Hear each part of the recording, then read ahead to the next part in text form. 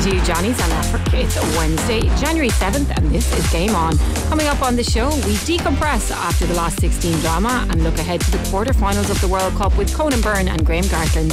Nadine Doherty will preview the All-Ireland Ladies Club Football Final, plus Phelim Kelly on the European Cross Country Championships. If you want to get in touch, please text us on 51552 or tweet at Game On 2FM. Game On 2FM. Now, welcome along. We have our competition to start with. The Overlap, the Sky Sports YouTube channel featuring Roy Keane, Gary Neville and Jamie Carragher have announced their very first Irish live show in the Three Arena on the 23rd of March next year.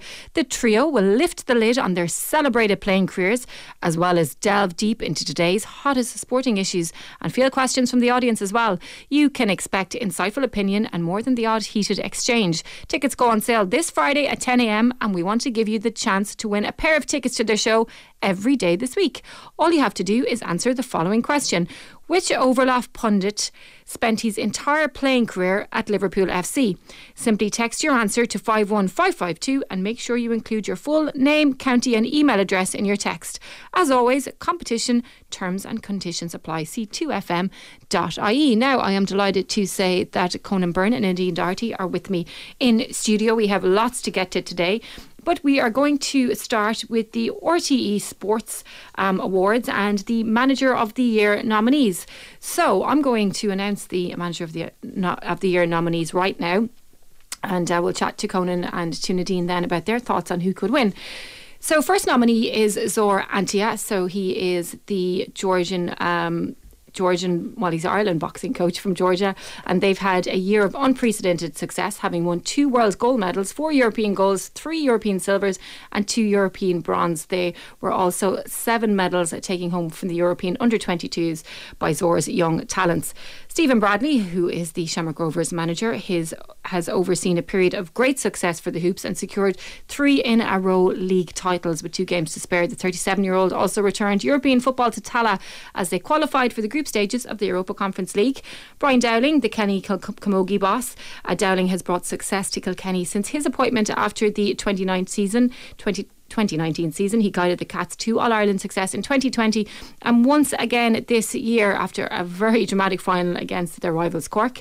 Dominic Casey's lightweight charges produced the goods again. Paul O'Donovan and Fintan McCarthy claimed lightweight double sculls world and European goals, while his lightweight women's duo brought home a bronze medal in the European World Championships in the Czech Republic. Andy Farrell, the Irish rugby boss, had a very respectable second place finish in the Six Nations. And this was the catalyst for Farrell's men to climb to be the number 1 rugby team in the world. A year that brought a first ever series win in New Zealand, plus autumn international victories over world champion South Africa as well as Australia. John Kiley, the Limerick hurling boss, his team secured their 4th successive Munster hurling crown and then went on to deliver their first ever 3 in a row of Senior All-Ireland hurling titles. Willie Mullins, he delivered a record 10 winners at the Cheltenham Festival, including 5 on the final day, and was named champion trainer for an incredible 16th time. Eamon Murray, the now departed Meath ladies football manager, oversaw the Royals' greatest ever period of success, claiming the Division 1 league title in the spring and then retaining their All-Ireland title against Kerry. Ronan O'Gara, who is the La Rochelle boss, he saw his team win a first ever European Cup in a dramatic final against Leinster and now joins Leo Cullen and Ugo Mola as the only men to win the trophy as player and a coach. Jack O'Connor, the Kerry manager, so in his 3rd spell he delivered a first All-Ireland title for the Kingdom in 8 years, and early in the year took home the Division 1 league title. And then, of course, Vera Pauw is there. The Republic of Ireland's Dutch manager masterminded a first ever major tournament qualification, reaching the World Cup in Australia and New Zealand next summer after a 1-0 playoff win over Scotland in Glasgow. So my first thoughts, guys, is God, we have a huge amount of really talented managers. Pretty mad, Nadine. Unbelievable. Are you able to breathe there? Fair play getting all of that out. Unbelievable, Marie. I mean, when you go through the list and, you know, when you initially mention names, you think, oh yeah, and then when you go through what they've achieved, it's incredible. So standouts for me would be Andy Farrell. I mean, an autumn series like no other really for the rugby team, and you know he had a difficult transition year that first year, so what he's achieved this year is fantastic. And I know we say it all the time, but he's just seems to be peaking at the right time with those guys. So that's a huge one. I think Ronan O'Gara, again, sticking with rugby, what he did with La Rochelle this year was incredible. The final against Leinster, the way he had that team prepped, the way they managed the game, I mean, genius. And I can't wait until he becomes an Ireland manager. And Vera Pauw, obviously, I think she has to be the favourite, because what she's achieved with limited resources, I know there've been improvements over the last years, but I mean limited resources, what a group of girls, and just the way they achieved it, I just think that's incredible. And the resilience she showed and the team, for me, she's up there, definitely. Yeah, historic. Done something that's never been done before. Conan? Yeah, I've wrote down the same as in the team. I'd probably have to mention Stephen Bradley as well, the 3 in a row, given the circumstances surrounding his son's ill health throughout the year as well, and to overcome that and to maintain that form that the team had showed during that season at Shamrock Rovers, and performing really, really well in Europe as well. So for him to be on the list, it was a shoe-in, really. I put down Willie Mullins as well. I thought, considering his 10 Cheltenham winners, he's going to probably try and do that again, or surpass that in March. John Kiley, I think he's been absolutely extraordinary for the Limerick Hurlers. Consistency, geez, amazing. It's just, and that's what you need to be a top manager. You need consistency. We've seen it throughout sports history, and but like Nadine, I think one name stands out more than any other, and it's Vera Pauw. Yeah, absolutely. It's hard really to even pick like a few out of that, because they're all there and they're all so deserved to be there as well, every single last one of them, and have excelled so much in their different sports. You know, even the ones that like we wouldn't talk about too often, like Zora Antia, it's the boxers that tend to get the glory when they're in the ring. But when you look at what he has overseen with Irish boxing, it's phenomenal. And we're talking about consistent. Exactly. And he just goes about his business and keeps delivering medals and success, and obviously runs an unbelievably efficient and successful programme there for Irish boxing. He's been brilliant. Dominic Casey again with the rowers, Paul and Finton. And it's like when things are happening all the time, it doesn't have the same impact like when it's a one-off, like Vera Pauw, or a historic moment when it's the first time. But like people like Dominic Casey and Zora Antia and Stephen Bradley, John Kiley, they're just doing it over and over again all the time, and they're putting in that massive commitment and delivering results then year after year, and then the expectation rises. Yeah, and I think especially with the boxing and the rowing, I mean, they have to decide who goes in that ring. You know, it's a process up to that point. They have to decide who goes into that boat, and you know, there's a lot of management and people throughout that journey. So you know, in particular when you mention the boxing and their own, and I think as well, Marie, just I suppose on the J front as well, you know, Brian Dowling, that was a huge achievement with Kilkenny, because that team has gone through a good bit of transition in the last while, and you know, there's always that head to head with Cork, so that was massive. And look, Eamon Murray, back-to-back championships with Meath, a massive achievement. You know, it was a big surprise last year obviously for everybody, but to do that again, consistency, and to do that second time round when everybody has your tactics sussed out, and you know, they were carrying a few injuries and different things, so you know, fair play to him as well. Amazing. Will Ronan O'Gara win it if he becomes the new England head coach? Now on that, just yesterday it was announced that he has been tied down by La Rochelle till 2027, so we're okay for a while, but where he goes next now will definitely be really interesting. And on Brian Dowling as well, you mentioned him there, Nadine, and it's kind of in the same vein as the Stephen Bradley story. A lot of tragedy within that Kilkenny camp as well. So they were able to kind of rally around each other. There was a few losses of people involved, including Brian with his uncle, and they just faced a lot of adversity, and they really got it together and were able to galvanise and pull off a brilliant performance in the All-Ireland final. Okay, we're going to, they're on, by the way, on Saturday the 17th of December on the telly. It's one of those kind of sporting nights that everybody looks forward to. They're brilliant, and the manager is just going to be so interesting this year. We're going to turn our attention now to the World Cup. Graham Gartland joins us now on the line. Graham, the round of 16 is over. We know now all the quarter finalists, but the big talking point today still feels like it is Ronaldo and his antics last night, or more of his lack of antics. Are we going to see him again, do you think, in this tournament? Yeah, I think it plays some part. It depends how Portugal are doing in the next round against Morocco. If they're obviously winning comfortably like they were last night, you might see them come on and play some sort of role in the game. Like, in fairness, I thought Portugal were excellent last night. They were dynamic. They were on the front foot. They pressed really well. I think that was the biggest thing. They didn't allow Switzerland to get any momentum in the game or any types of patterns of play. And they totally deserved to go through. But yeah, I seen an image today that was really sort of like all the press lined up to take a photograph of him, even though he wasn't playing. And all the rest of the team are out on the pitch doing the national anthem, and then everyone's focused on him. And it just, the world media is focused on that, when actually Portugal with Ramos scoring a hat trick, that's what the story should be about. It was it's so difficult when you're that player who doesn't get the nod, and then the person that's on instead of you, it plays out of their skin, Conan, isn't it?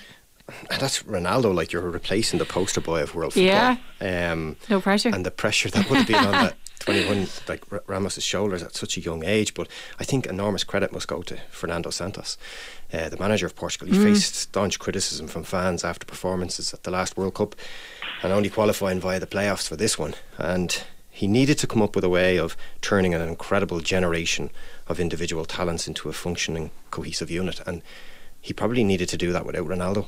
Yeah. Because it was, given the performance last night and the way that they played, it was as if the shackles were off the other players that were in the team. The likes of Bruno Fernandes, Bernardo Silva, who I thought was absolutely exceptional, João Felix. They're all unplayable at times. But with Portugal, it's like they shrink or are overshadowed by their compatriot in Ronaldo. And as I said, the shackles were off last night and they were absolutely superb. So they've been out at the last 16, the last 2 World Cups. Now they have a huge opportunity now to make the last 4. Yeah, and they just seem to have really got it together. It was interesting hearing Santos talking about Ronaldo last night, Graham. He said that his role in the squad has yet to be defined. I have a very close relationship with him. I've known him since he was 19 at Sporting. Ronaldo and I never misinterpret the human and personal aspect with that of a manager and player. I'll always consider that he's a very important player to have in the team.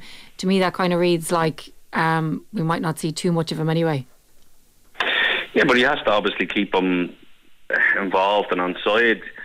I think where you look back on Ronaldo's career to Portugal, he's the record goal scorer, and anyway, I think he's up there with the record appearance holder as well. He's had a fantastic career, and he's always willing. You see a lot of international players that with his ilk that aren't probably willing to go out and play for a country all the time, but Ronaldo is. And the manager is obviously trying to keep him on side and keep the harmony in the squad as much as he can, because obviously they're together 24/7 at the moment with them being based for the World Cup, and it's important that Ronaldo stays with it. I think the best version of Ronaldo was when obviously he came off injured in the European Cup final, and he's still cheering on his team. But obviously he felt he couldn't play because he was injured, but he was still involved and still getting them over the line. You're not going to see that version of him when he's fit to play, but you could tell he wanted the team to win, he wanted the country to win, and he might need to adapt to that a little bit, that he isn't the main man for this group anymore, and he isn't the main man in world football anymore, and that's tough. It's tough when that happens to a player, but I think the manager's just trying to keep him on side to make sure that he keeps the team spirit in the squad. And I agree. I thought that the lads, the creative players around Portugal really excelled last night. They played forward, they ran forward, they were dynamic in how they moved the ball. Fernandes, Bernardo Silva, Kovac, João Felix were all looked like they had a freedom to play with the ball that just made them really exciting to watch. Just going back to the point on Cristiano Ronaldo, I think he'll have a big part to play, Marie, because they're coming up against Morocco now. Morocco have only conceded 1 goal in qualifying. They've only conceded 1 goal in this tournament, so it's going to be very tight. So can you imagine 0-0, 15 minutes to go? What better player to bring on the pitch than I thought he was going to score that free kick last night, actually, but he was shaping up around it. His record of free kicks is pretty poor, actually, considering when he does put them in, he takes them on. Actually are pretty fantastic. But even that, Con, like Spain got 42 crosses in against Morocco. They got 2 chances on goal, but they got 32 crosses in. You'd imagine if they're going to give up crosses like that against Portugal, that at some stage you're going to see Ronaldo. The fact that he is so strong and powerful in the air, you'd imagine he got onto the end of one of them crosses at some stage. He's gonna eke out a chance, especially when, like you said, crosses are coming in the box. It's a little bit chaotic when you're dealing with crosses, more so than dealing with through balls and things down the side. So you'd imagine in that sense that he might nick a goal against Morocco if he's called upon. On that, I'm reluctant to mention Arsene Wenger after his comments over the weekend when he was almost dismissive of people who were making any political statements and suggested that the teams that are focusing on the competition rather than the political elements did better in the World Cup. But he did have another technical briefing yesterday, and he said something quite interesting, Graham, that most of the goals that have been scored in the group stages came from players on the wing. So the way that teams are setting up now is it's enabling and allowing players to use that space in the wing, and that's where the goals are coming from. So he said in his technical briefing yesterday that he thinks the team that has the best wingers are going to win the World Cup. Yeah, but no, and I done a report from the A licence on the whole. Are teams playing without wingers, or is it the fullbacks that are occupying wide areas to allow the wingers to become inside forwards? Liverpool would be an example with that, with Salah and what Mane used to do and allow that. So, and a lot of the goals are coming from cutbacks. It was the percentage of headers scored in the Euros was really low. I think it was at 35%, where I think cutbacks was at 35%. So that there was a massive increase in cutbacks and a decrease in headed goals. So, like you said, the wide play is all about the link up between that little triangle of your attacking midfielder, your right-sided winger, your left-sided winger, and then the full-back helping. And once the wide area is occupied, it doesn't matter who occupies it. Once one of the players do it, and that fluidity in them little three triangles is what can cause chances down the side, because the full-back playing against it doesn't know who to go with. If the winger runs on the inside, he has to tuck in, and that'll free up a wide area for the full-back to go. And then once they get into them areas, it's all about the deliveries. And you've seen that last night with some of the passes across the box were fantastic, and the front man movement from, especially for his second goal, Ramos one, he just nudges the defender in the stomach, gets across the front post, and it's a wonderful finish. So once they get into them areas, it's about delivering. What about Spain, Conan? I know Morocco impressed quite a lot of people, and they do have some quality players, maybe ones that might not be as familiar to us because they're not playing in the Premier League, but they were deserved winners against Spain yesterday. I don't know if you remember, Marie, a couple of weeks ago when I was in here. It was you. You were the one. I actually said to Alan Cawley, was it you that was saying Morocco were really good? But it was you, Conan. Yes, it was, Marie. I can't believe you couldn't remember it was me. Can't believe I was crediting Alan Cawley with actually predicting something. Because you went through the players that Morocco had. Yes. Yeah. But what I was just actually talking off air with Nadine and outside there, and we were talking about just the fact that the infrastructure around Morocco is something that maybe people from Ireland and England might know about. Mm-hmm. Their infrastructure would put St George's Park to shame in England in terms of their academies, of what they're doing over there. They have a fantastic state-of-the-art stadiums in Morocco, and like I said before, they invited all the opposing teams to play their home games in Morocco because of the fact that their stadiums are so well equipped. They're all to FIFA standard, so the likes of Sudan, Guinea-Bissau, they gave up home advantage to play in Morocco because of the surfaces that they were going to play on. And the Moroccan Football Federation has stated that the development of football within the country is founded on a triangular approach. So that approach then should be form the basis of the development of any system. So facilities is number one, followed by talent, and then qualified personnel. But the most important one of those three is the qualified personnel, because if you don't have qualified coaches, and we've seen that with the Morocco, the way they've played in this World Cup, of how they cannot concede. They're so compact, they're so tight, they work as a unit. The team cohesion is remarkable, and that was the reason they sacked their manager a couple of months back, Halilhodžić.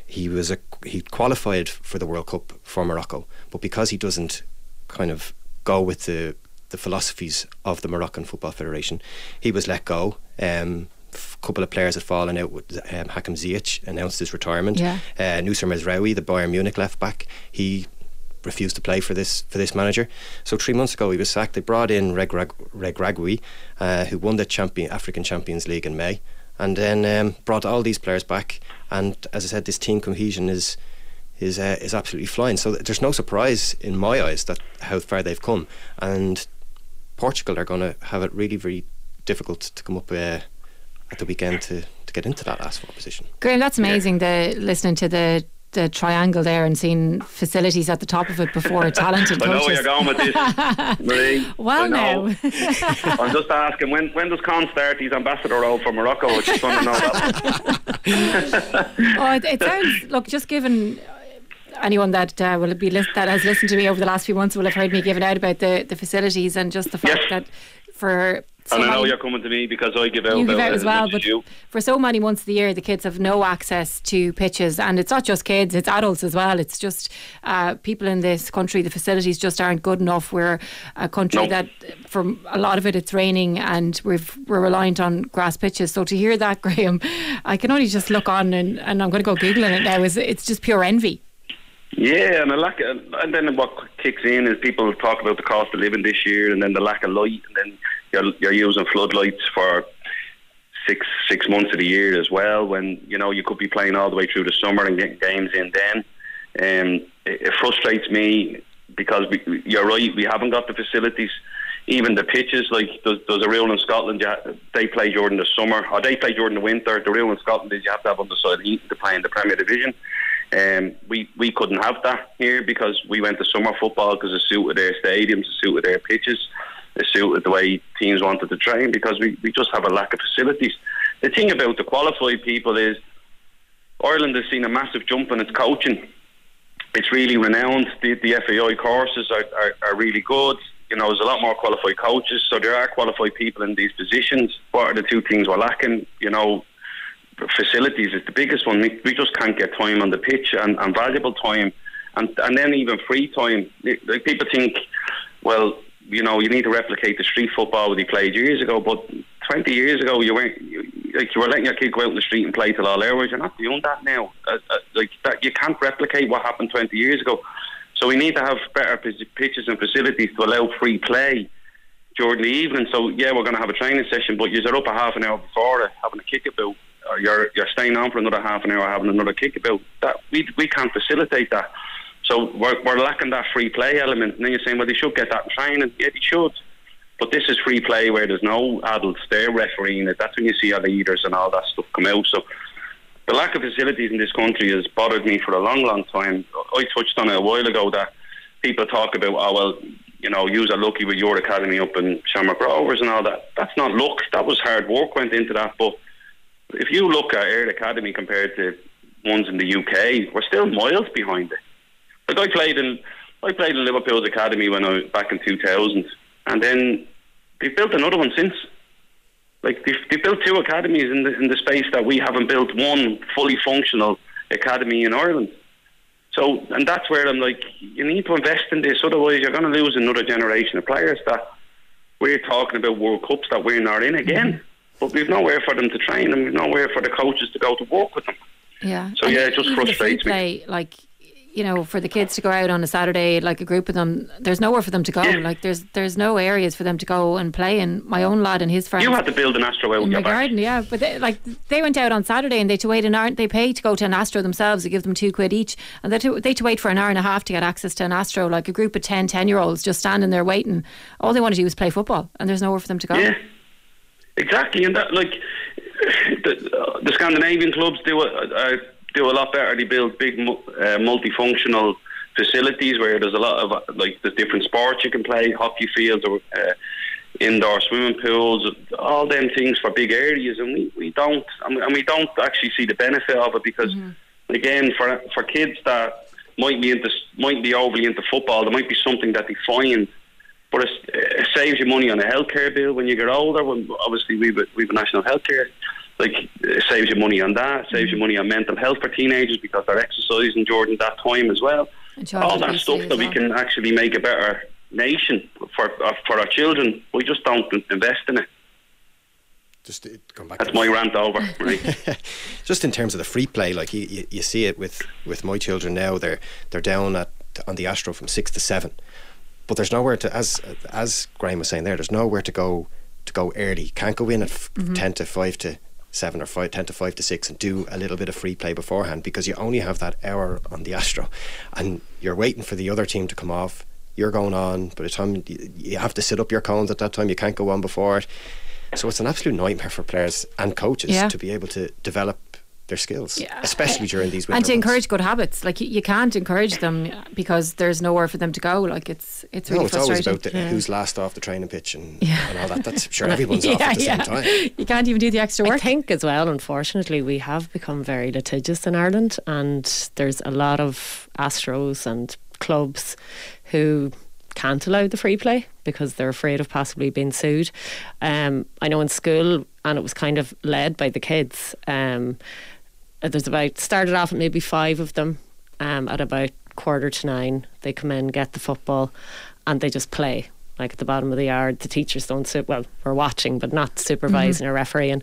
And now there's probably about 20 kids, and it's the girls, the boys, every class, all ages, and it's only that 10-15 minutes, and they're in charge of getting the football and putting it back. And that's all we can facilitate at the minute. But you'd love, where you have schools and they might have Astros, if they were able to just leave the gates open, let the kids in, but we can't because the society we're living in now. And just to finish on facilities, I think credit has to go to the GA, and as a GA person, the GA puts so much into their facilities over the last 20 years, and they've just bypassed so many of the soccer clubs. And I think the soccer clubs really missed a trick in that, so they're playing catch up, and possibly playing catch up to the number of kids joining the clubs. The GA clubs would have far more kids involved, and I think a big thing is facilities.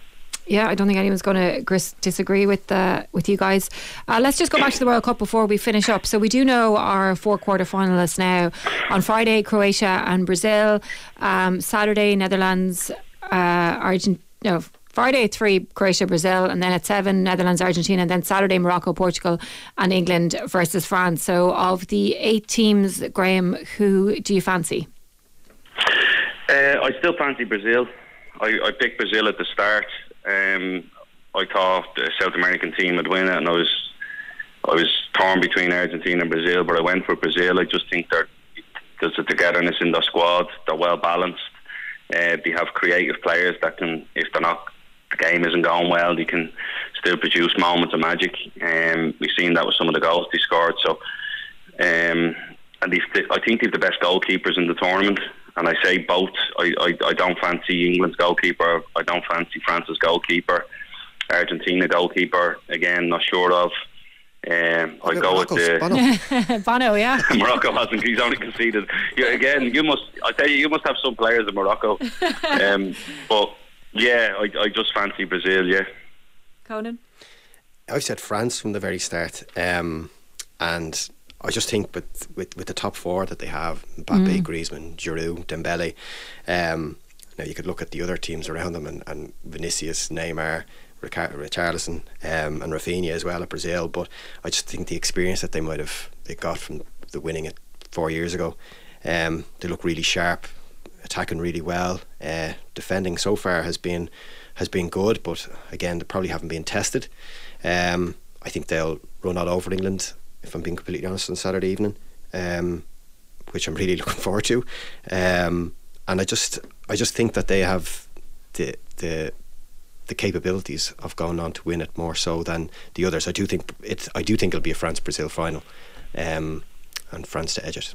Okay, Nadine, have you been watching much of it? I haven't, because of the times. You have a day job. Kind of have a day job, yeah.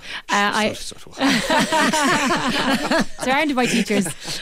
But from the start, and what I'd read and watched previously, I would have fancied Brazil, and just going by the results and so on, and the few games that I've caught Brazil, but with maybe Portugal after last night.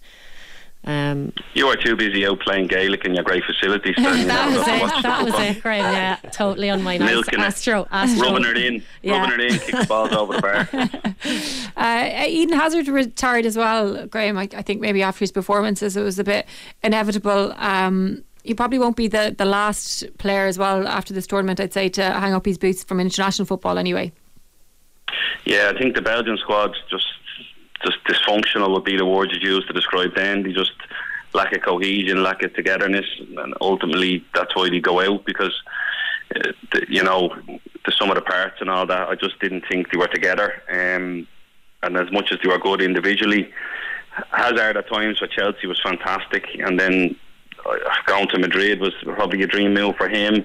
But maybe the lifestyle didn't suit him because he just never really performed over there. He showed bits and pieces, but he never performed on a consistent basis. And it's no surprise to see him probably just bow out with a whimper with this World Cup. And he's a player that they're the type of players that frustrate me because they have all the talent in the world, but that work rate and consistency to do it at the top level all the time just sometimes is lacking. And as much as Ronaldo can frustrate me, I have such admiration for the fact that he wants to play all the time. Mm-hmm. As much as what annoys me about Hazard is that he doesn't look bothered sometimes about playing or putting an effort in, where you can see Ronaldo wants to play all the time. Now, some people might say, well, he just wants to score all the time. He doesn't really want to run around too much, but he still wants to be out there. He's still fit and ready to play. He's never put on weight. He's never looked unconditioned. So that's where the likes of Eden Hazard, with all his talent, never really kicked on and maximised the potential he had. Conan? Yeah, I nearly compare Croatia to Belgium in terms of how Croatia have performed at competitions compared to Belgium. Like, obviously Belgium did pretty well in the last World Cup, don't get me wrong, but just in terms of the players that within that squad that really have fire in their bellies going into tournaments, the likes of Perisic, Modric, Brozovic, Kovacic, all those, the three players I mentioned there, the central midfield trio, have over 300 caps between them. Now I think even at the last World Cup in 2018, in the knockout stages, they got through the last 16 and the quarter final on penalties, and the semi-final through extra time. So they didn't go into these games winning comfortably in the knockout stages. They grafted, got through some, as I said, 120 minutes twice, and then followed by another 120 minutes against England in the semi-final, and put it up to France in the final. Whereas I don't think Belgium would be the Belgium squad now, and even the players that are coming through would be capable of putting in that type of performance over the course of a tournament. They like it easy. De Bruyne didn't show up this year. We mentioned Hazard, the age of the centre halves as well. But then when you look at Croatia's Modric at 35, 36, you have Perisic who's 34. So you have those players that are still able to do it at that age as well. So it's just when you want it, it's just, I think Croatia always want it more. Okay, Graham and Conan, thank you so much for joining us. We'll be building up to those quarterfinals over the next couple of days. We're going to take a very quick break, but do stay with us. We've lots more to come, including ladies football and athletics. Game on 2FM.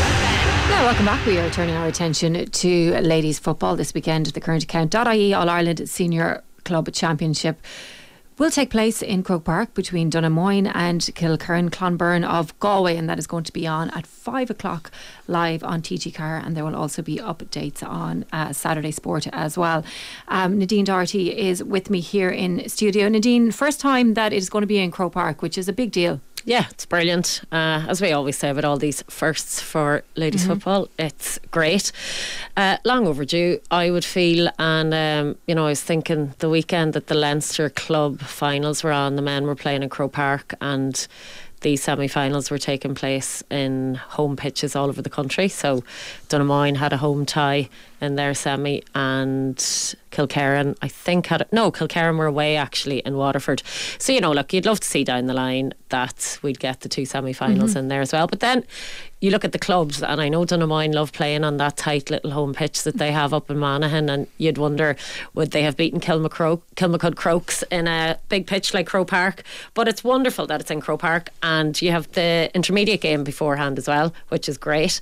Just hopefully a crowd makes it, Marie, and it's not totally empty, but that there'll be a couple of thousand there from each parish, which would be greit. I think any games now over the next little while are probably going to be clashing with big World Cup games, because even the Kilmacud or the Ballyhale Shamrocks Ballygunner game is on the same day time of the as final. the World Cup final. Yeah. I think it's maybe a half an hour or something of a difference, which is going to affect a lot of people watching, and then crowds going as well. It's a tricky one, but look, you can't, if you want to play in Croke Park and you want to have your big game, kind of probably have to take what you get. So these two teams, both such familiar names in club ladies football, so much experience between the two of them, Nadine.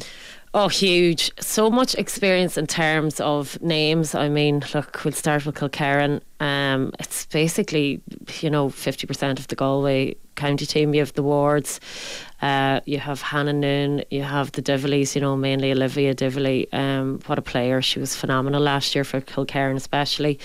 Louise Ward there in the middle, like what a force. Lindsay Noon, Ava Noon. And then for me, I feel who's been a really, really top forward this year and probably hasn't received enough credit is Ailish Morrissey and Chloe Miskell as well. They're really effective in there for Kilkerran. And look, Donaghmoyne, 20 championships in a row in Monaghan. I mean, it's actually unbelievable. And when you go through some of the names, like I did an interview there with Linda Martin, the goalkeeper, a few weeks ago for the paper, and Linda's been there from day one. She's 20 championships. You have the Courtney sisters, Katrina McConnell, who obviously got all the headlines the weekend of the semi-final. She got married the day before, but they've added this year, there's Lauren Garland, there's Niamh Callan, their captain, who's, she's a young player but she's fantastic, Emer Trainer, and like all these girls have won up to 5-6 Ulster championships, so there's huge experience on both sides. I'm pretty sure Kilkerran, I think they won their 5th Connacht in a row, and maybe 8 or 9 Galway championships. So look, these two teams, they've dominated their counties, they've dominated their provinces, and they've kind of been over and back then in terms of All-Ireland wins, but huge experience. Yeah, they really do. And isn't it amazing, I think, especially in ladies football, that teams can dominate for such a long time. They obviously get a really good core of players and they just keep adding to it and evolving and strengthening it, and its tradition and its culture and its whatever structures that they have in place. And like, I'd say it's not rocket science either, Nadine. No, and when you look at Donaghmoyne especially, there's no big game plan there. There's never been a huge big game plan, and if you speak to any of those girls, when it comes down to those results and when they've been challenged on the big days, they would say it's pure stubbornness, pure grit, pure determination. And with Kilkerran as well, I think, I suppose they've gained that experience the last couple of years. They've been knocking around since 2014 in terms of All-Irelands. Now they have that experience of winning. And if you're a young girl in a club like Donaghmoyne or like Kilkerran, and you can see that your team is dominating the county championship and you have a chance to win a county championship and maybe go on to a Connacht All-Ireland, of course you're going to, get your parents to bring you out to the academy and so on. So look, they just build every year, and it's great to see, you look at Kilkerran, and you mentioned the club, like Shane Walsh left and went to Crokes. Yeah. And here you have the women's side of the club fully functioning.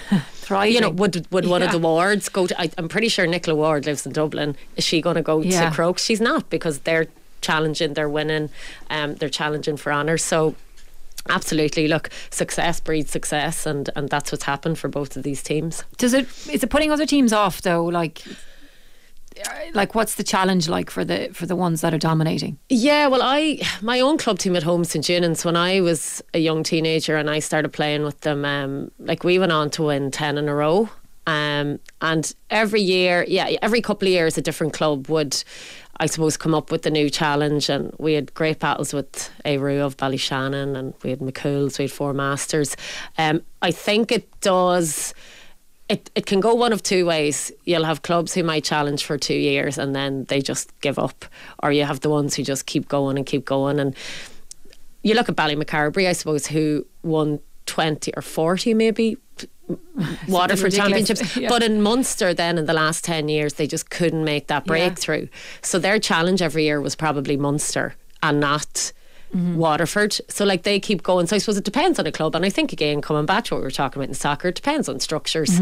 But it's interesting with these teams who dominate in clubs. You would have had Ballybowden back in the day, even ourselves with St Junans and Donegal. You now have Donaghmoyne from Monaghan, Kilkerran and Galway. The county teams haven't really been functioning, and they don't function. So you wonder, is it because the club players are so invested in the club, they might be late going back to the county then in January, February. It has a knock-on effect for the county. And also when you're the top club and you dominate in terms of players going to the county team, it does breed a little bit of resentment perhaps with the other clubs. So it's just interesting. A few clicks in the dressing room is what you're saying. In the dressing room, yeah, absolutely. And that it's just interesting with the teams who are left. Cork with Mourneabbey. I mean, Cork have done nothing since Mourneabbey have started to dominate. So you just wonder what the dynamic is then in a county changing room. And again, I do think a massive thing, and I think especially with Kilkerran and Galway last year, you know, the Kilkerran girls, they weren't back in that squad until it was maybe March, April, because the championship went longer last year. So that has an effect as well. And I'm sure as county managers, if you're missing 8 or 9 of your squad who are still off playing with their club, it's very, very hard to get, you know, just to get things together, especially at the start of the year. So how do you think they'll cope in Croke Park? I think Kilkerran will probably cope a bit better because I feel they have better legs. I think they're a faster paced team. I think the wide open spaces will probably suit them a little bit better. I think that is an advantage they have. You know, the girls I mentioned there, you know, the Wards, the Divillies going through the middle. I think they'll cause the Donaghmoyne team a lot of problems in that sense, because as I said earlier, Donaghmoyne like that small tight pitch, and they can suck the life out of teams, which they did against Crokes in the semi-final. You know, they denied them so much space, they denied them time on the ball, and that's really difficult to do in Croke Park, as we know. In saying that, you know, the Donaghmoyne girls, I know that the final being in Croke Park this year was a massive, massive motivation for them, because they've won their 5 All-Irelands, but they've won them in pitches, you know, the back of beyond, and for them this is the pinnacle. You know, this is a real pinnacle for them. And I think if you look at that team and you're to believe rumours, maybe, you know, their manager apparently could be stepping down this year, Francie Coleman, and there's a lot of girls, there's a big cohort of experienced players, and this could be the last hurrah for them. So being in Croke Park could just drive them on even more. But I just think Kilkerran with the legs and that big pitch, I think it'll just suit them a little bit better. Suit them enough to win it? Honestly, like, because Donaghmoyne, they are so dogged, like they're unbelievably dogged, and the resilience and the hunger, and like you talk about passion in a club. You go down to that club, or you just watch them play, just watch them on Sunday. They just never give up. And I know it's an old cliche, but they're one of the few club teams over the last 25 years. They just do not give up. I don't know. Honestly, I mean, it's so hard to call. And I know if Ronan, the producer, was here now, he'd be like, call it. So I just think maybe Kilkerran, because they have that experience to go with the legs, they could edge it, but it really wouldn't surprise me if Donaghmoyne won it.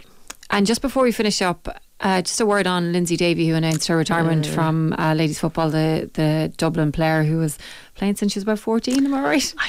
14. I remember being on an all-star trip in Singapore in 2004 and I think Lindsay was about 16. So wow.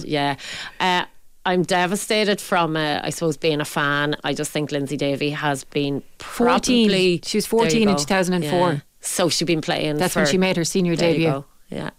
Unbelievable. I just think she has been. Conan's looking at us now going, I think I've a 12-year-old who's been playing senior in 2 years. Exactly. Yeah. So imagine lining out in an All-Ireland senior final, and she never looked out of her depth.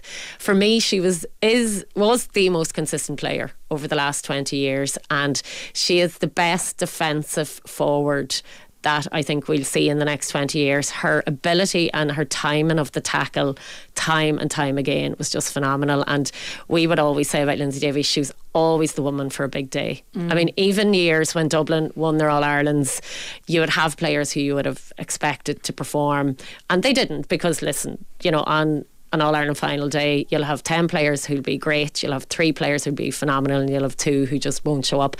Lindsay was always phenomenal. She just was always phenomenal. As a Donegal person, I'm glad, because it gives us a little bit more of a chance. But even her leadership, she was a lady on the pitch, a lady off the pitch. She was great with the media, very honest player, and you know, even the way she always showed up for her club, Skerries Harps, through thick and thin, I wish her the best, because she's one of the tops, and I don't think just one of the top players, and I don't think she'll be matched for a long time in Dublin. Absolutely. Okay, we're going to take a break, Nadine. Thank you for that. Stay with us though. We have Phelim Kelly on to talk about the European Cross Country Championships. Game on 2FM. Welcome back. So this Sunday, an exciting Irish team of 40 athletes will take to Turin for the 28th edition of the SPAR European Cross Country Championships, which take place in Lamandria Park.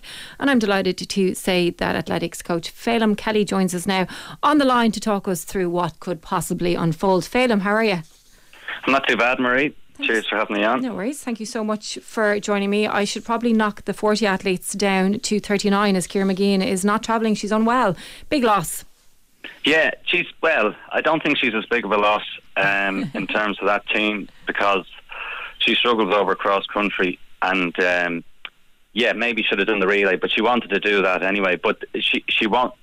The women's team isn't as strong as it has been, but I think Eilish Flanagan, I think there will be 40 still. I think Eilish Flanagan, her twin sister, was already on the team.